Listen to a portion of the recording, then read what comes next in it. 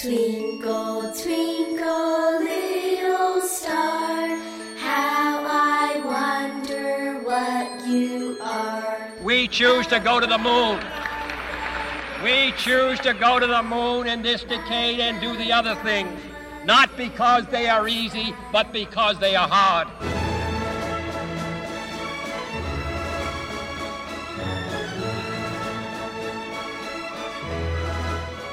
Pastor Mike, and it's great to be with you once again, albeit virtually rather than in the studio. And hopefully at the end of April we may get together in the studio once again, and that's something we can all look forward to. But I don't think we're doing a bad job so far. Let's just keep it that way. But of course the great news today was, of course, that we put the clocks forward. We sprang forward into British summertime, and that always means a lot of excitement for people, because it does seem to make the evenings longer, because of course it does effectively give us an hour extra of daylight in the evening time, but of course we take that from the morning.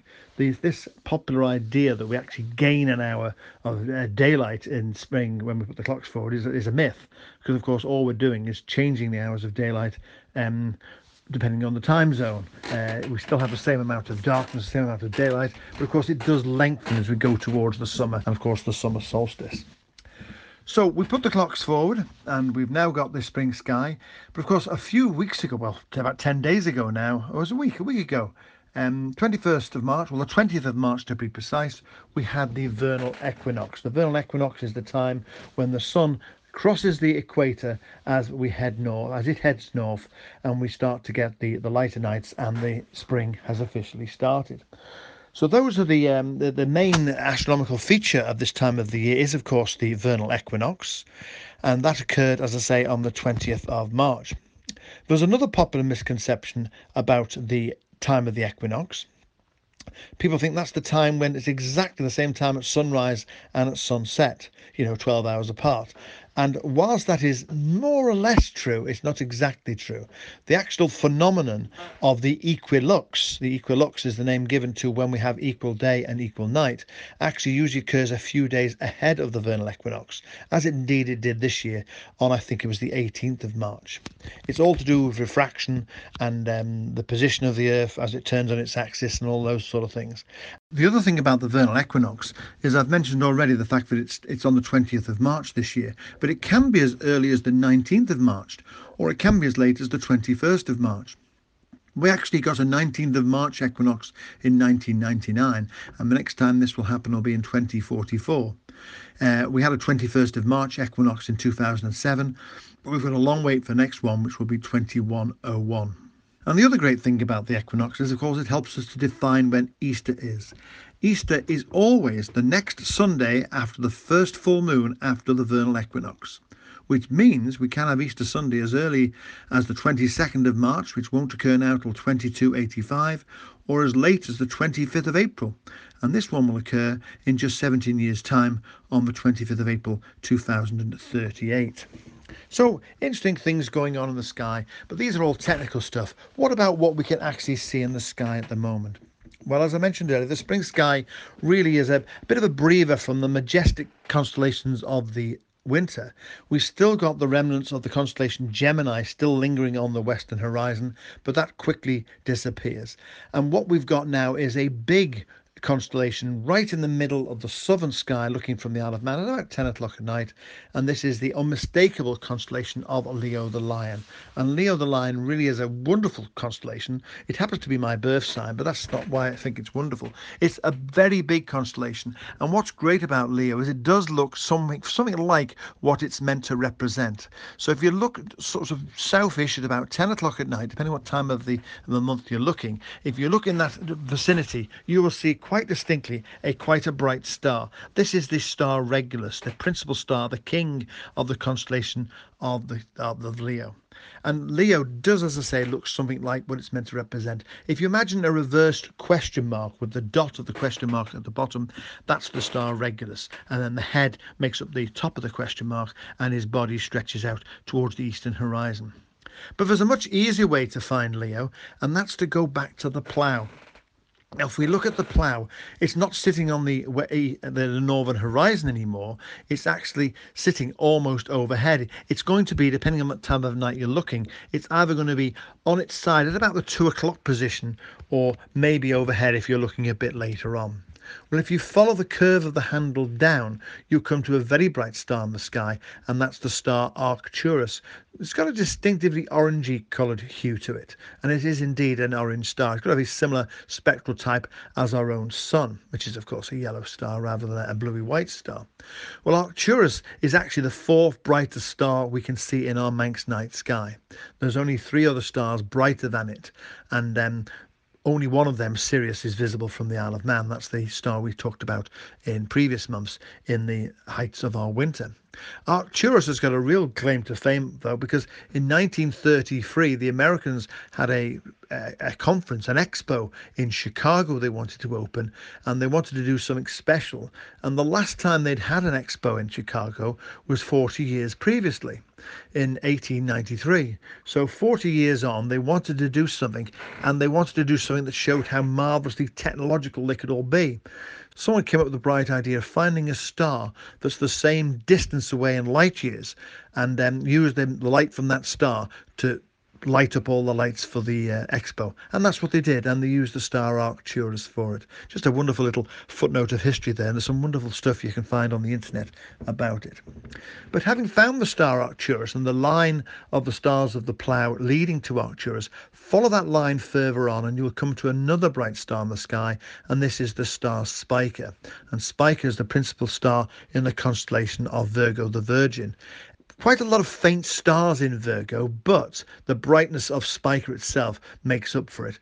But then follow that line, not the same line now, but go up a bit from Spica and come across to the southern horizon, and you should come to the star Regulus we spoke about just a little bit earlier. So that's what we can see in our night skies at the moment as we move into April. But just one thing that I will confess, I've always told people the best time or the best place to look at the stars is always in the southern horizon. Well, a few weeks ago, pretty late on, about midnight, I had cause to go outside the front door of our house. It was a beautiful clear night, and I'd noticed already the stars of Virgo and Leo and all the rest, and thought far fewer stars than there are in the middle of the winter. It's typical of the spring, when we tend to concentrate on a seasonal basis on the stars of each particular season at around 10, 11 o'clock at night. So the stars I've just been talking to you about, of Spica and Arcturus and Leo and Regulus, are all those stars we see in the southern sky. I went outside about midnight in mid-February, and there it was. The sky in the north really was quite spectacular. Not as spectacular as we get in the winter months, but certainly most impressive, because we had the plough pretty well straight overhead. We had the star Arcturus off to the right-hand side, or looking towards the eastern horizon as I'm facing north, and the constellation of Cassiopeia, the distinctive W shape of Cassiopeia, was sitting more or less on the northern horizon. And like most astronomers, I just don't tend to bother looking at the northern sky too often. My house does actually face south, and I've got lots of streetlights out the front, so I don't tend to look in the northern sky very often. But I thought, wow, what a change, what a difference. So have a look round all of the sky. You never know what you might get to see. The other thing we want to look at in the April sky is, of course, one of the great meteor showers. I say great because it's not as good as some of the other showers we get, like the ones in August, the Perseids or the Geminids, or even the Quadrantids in January. But the Lyrids are the first sort of shower we get as we move into the spring sky. And the Lyrid shower, you only get about 15 an hour, and it runs quite a wide spread from about the 14th to the 30th of April, but we get a distinctive peak on and around the 21st of the month. So worth looking out for. Lyra is one of the summer constellations, so you need to be looking in the eastern horizon at around about the time of about around midnight, when we're facing the direction of travel. And the last thing I didn't mention earlier, I should have mentioned earlier, was the fact that literally today we have, of course, the first supermoon of 2021. And the supermoon, of course, means that the moon is that little bit nearer to us. So as a consequence, it is slightly bigger in the sky. But I always dismiss the supermoon myth, because it really is just a thing to make us look up. And it's an astrologically originated the name of that. But if you want to try something out for yourself, cover the moon with your little fingernail stretched at arm's length. And wherever you look at the moon, wherever you can see it, full or half, supermoon or wimpy moon or whatever, it will always be capable of being covered by your little fingernail. So well, that covers pretty well everything we can see in the April sky for us. Now, what better song to play at this time of the year than April Come She Will by Simon and Garfunkel.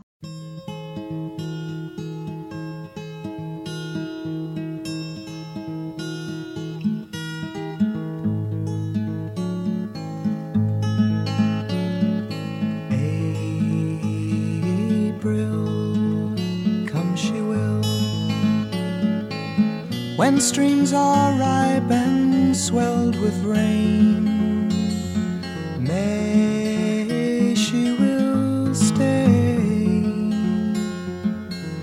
resting in my arms again.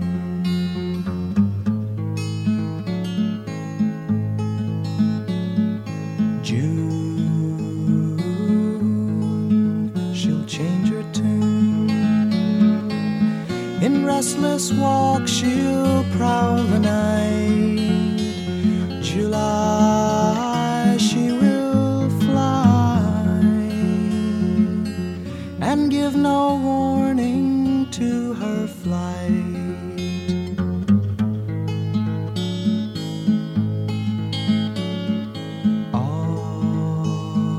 August, die she must. The autumn winds blow chilly and cold. September I'll remember. A love once new has now grown old.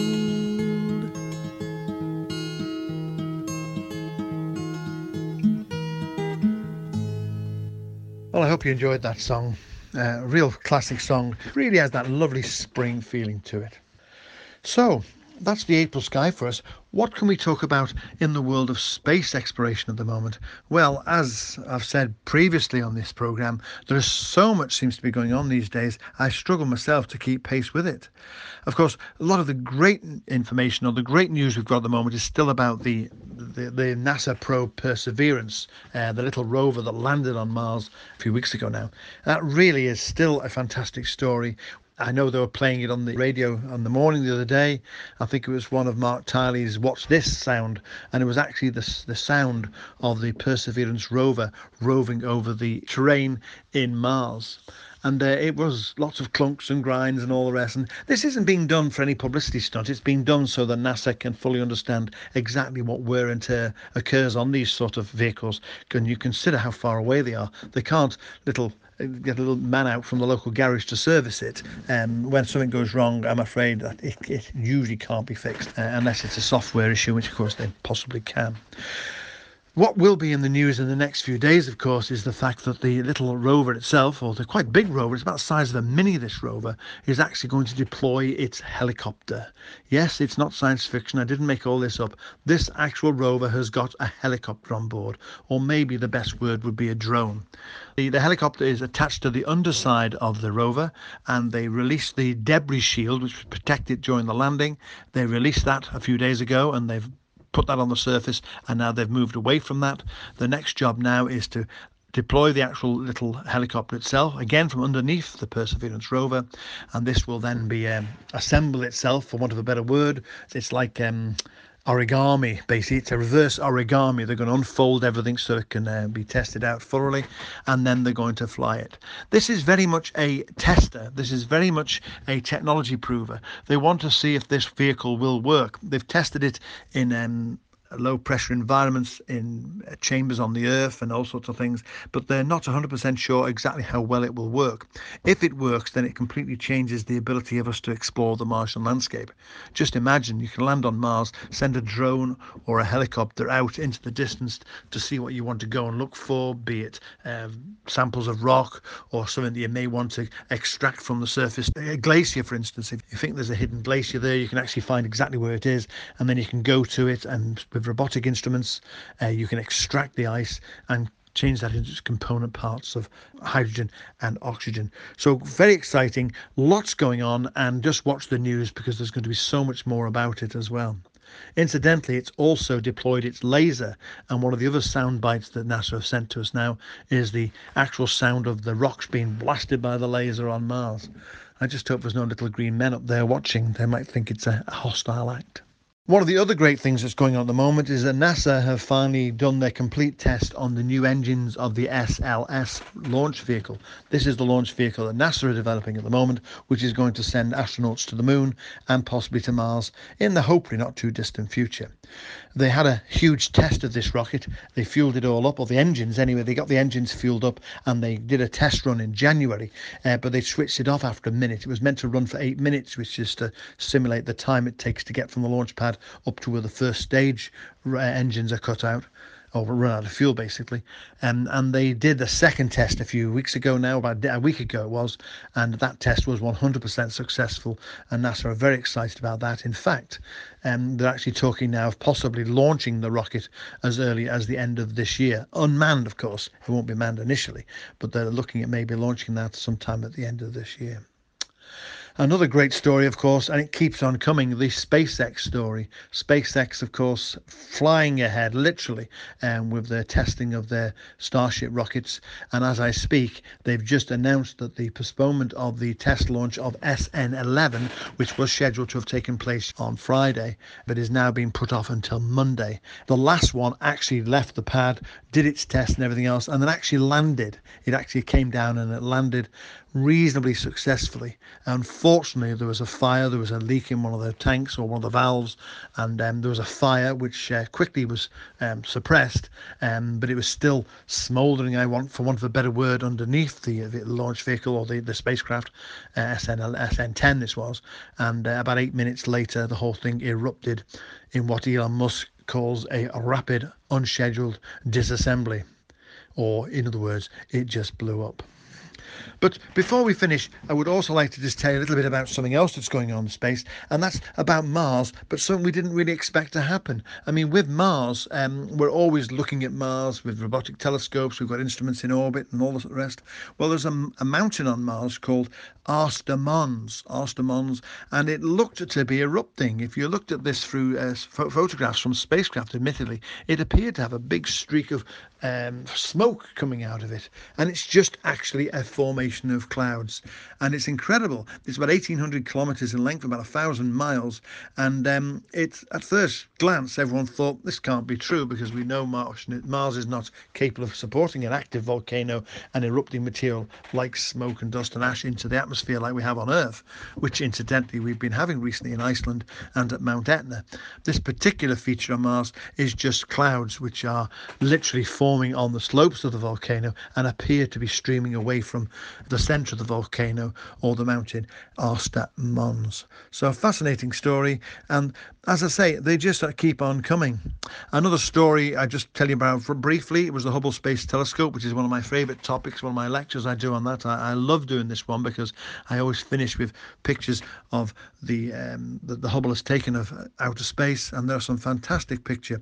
But a few weeks ago, there was a problem. They had a real problem with the Space Telescope. One of the gyros failed. It had a problem with the onboard instrumentation, so they shut it down for about 4.5 days.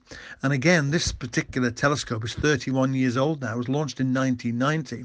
It was famously fixed in 1994 by the team of astronauts and has since had 5 servicing calls to it, and it's still working, and we're hoping and praying that this one will still survive long enough, but it might be able to work in tandem with a brand new telescope, the James Webb Telescope, which is going to be launched later this year. As I say, Judith, lots going on, always something to talk about, but hopefully this time next month we can talk about it in the studio together. Well, in the meantime, I hope everyone enjoys the night skies and the features that we've talked about today. Keep your eyes peeled on the news and the various bulletins. There's lots of stuff going to be talked about, the helicopter on Mars in particular. And don't forget, we've still got the Chinese rover yet to be sent down to the surface. It's still orbiting Mars at the moment. The Chinese always said they wouldn't land their rover until probably May or June time. So that one will be in the news in the next few months anyway. So we'll be talking about that then. In the meantime, have a good evening, and thank you very much indeed. Good night.